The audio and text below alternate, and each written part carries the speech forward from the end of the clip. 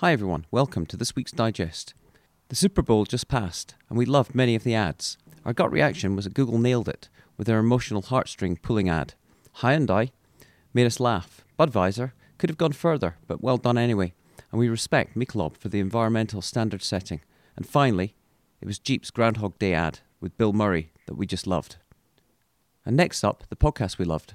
It's Carl Johnson, founder of Anomaly, on the Fearless Art of Creative Leadership podcast with Charles Day. If you want a creative booster shot and an inspiration injection, then have a listen to what host Charles Day describes as timeless, universal and valuable insights from Carl Johnson. As an agitator for creativity in its broadest sense, Carl discusses the barriers. And I'm going to quote, "Irrelevant creativity is a waste of time and money. Harnessed, focused, disciplined creativity applied to a business problem is awesome. The debate is not creativity or commerce, it's creativity in order to create more successful commerce." I'll end quote. As a deviation from the norm, Anomaly use any tool they can to solve a client's business problem. And Carl discusses why their keys to success is based on pursuing clarity all day, every day, on every level, on every subject, and how it's applied to problem solving, and hiring for values, not skills. It's a great episode and well worth a listen. We found this online. Tim Urban's blog, Wait Not Why. We've been reading the mind-expanding blog posts of Tim for some time. Now, they're not for the short of attention. Tim goes really deep. His latest series is called The Story of Us. It's a 10-chapter multi-post series. Today, we'd suggest you read Chapter 8. It's 2020, and you're in the future. And here's a taster, quoting again.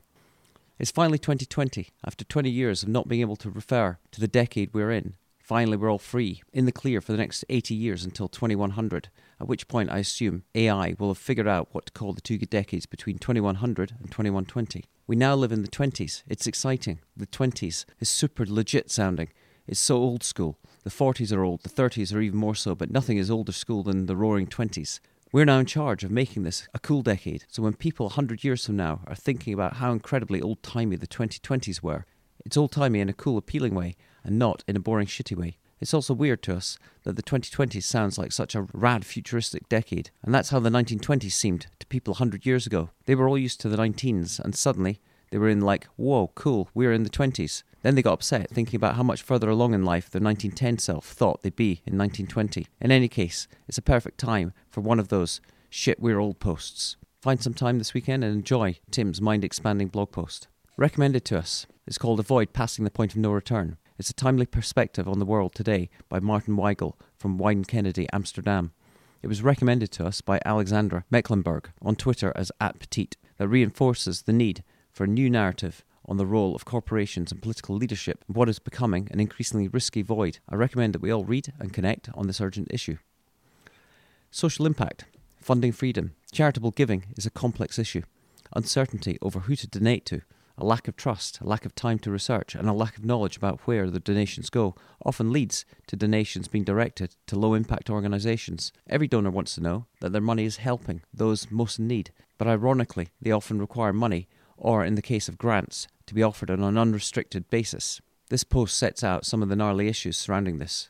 And finally, if you missed last week's podcast, our guest was Joshua Spodek, host of Leadership in the Environment. Listen to Joshua, who's the epitome of a Renaissance man, a 2-time TEDx speaker, a #1 best-selling author, and host of the award-winning Leadership in the Environment podcast. He's a professor and coach of entrepreneurship and leadership at NYU and Columbia Business School. He's a regular speaker on the environmental leadership at institutions such as Boston Consulting Group, Google, IBM, Harvard, Princeton, West Point, and more. He's also got a PhD in astrophysics and an MBA from Columbia. You get the idea. Oh, and I should say, he's also built an X-ray observational satellite for the European Space Agency and NASA, and much, much more.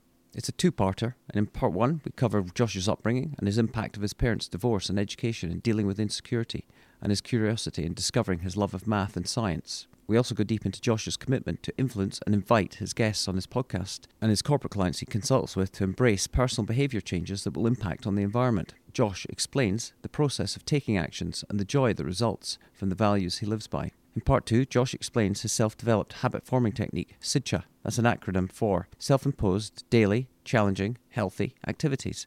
He breaks down the step-by-step approach that anyone can embrace to create more positive habits and behaviours in their life. Josh also invites me to take on my personal environmental challenge. We also discuss the broader environmental issues facing society and the planet before jumping into the rapid-fire questions. I hope you enjoy the intellect, the inspiration and the environmental action and leadership principles of Joshua Spodek. Give it a listen. And finally, just to wrap up, if you have any stories you want us to share or people you want us to interview, just email us at info@theimpossiblenetwork.com. That's all for now. You'll find all the links in the show notes.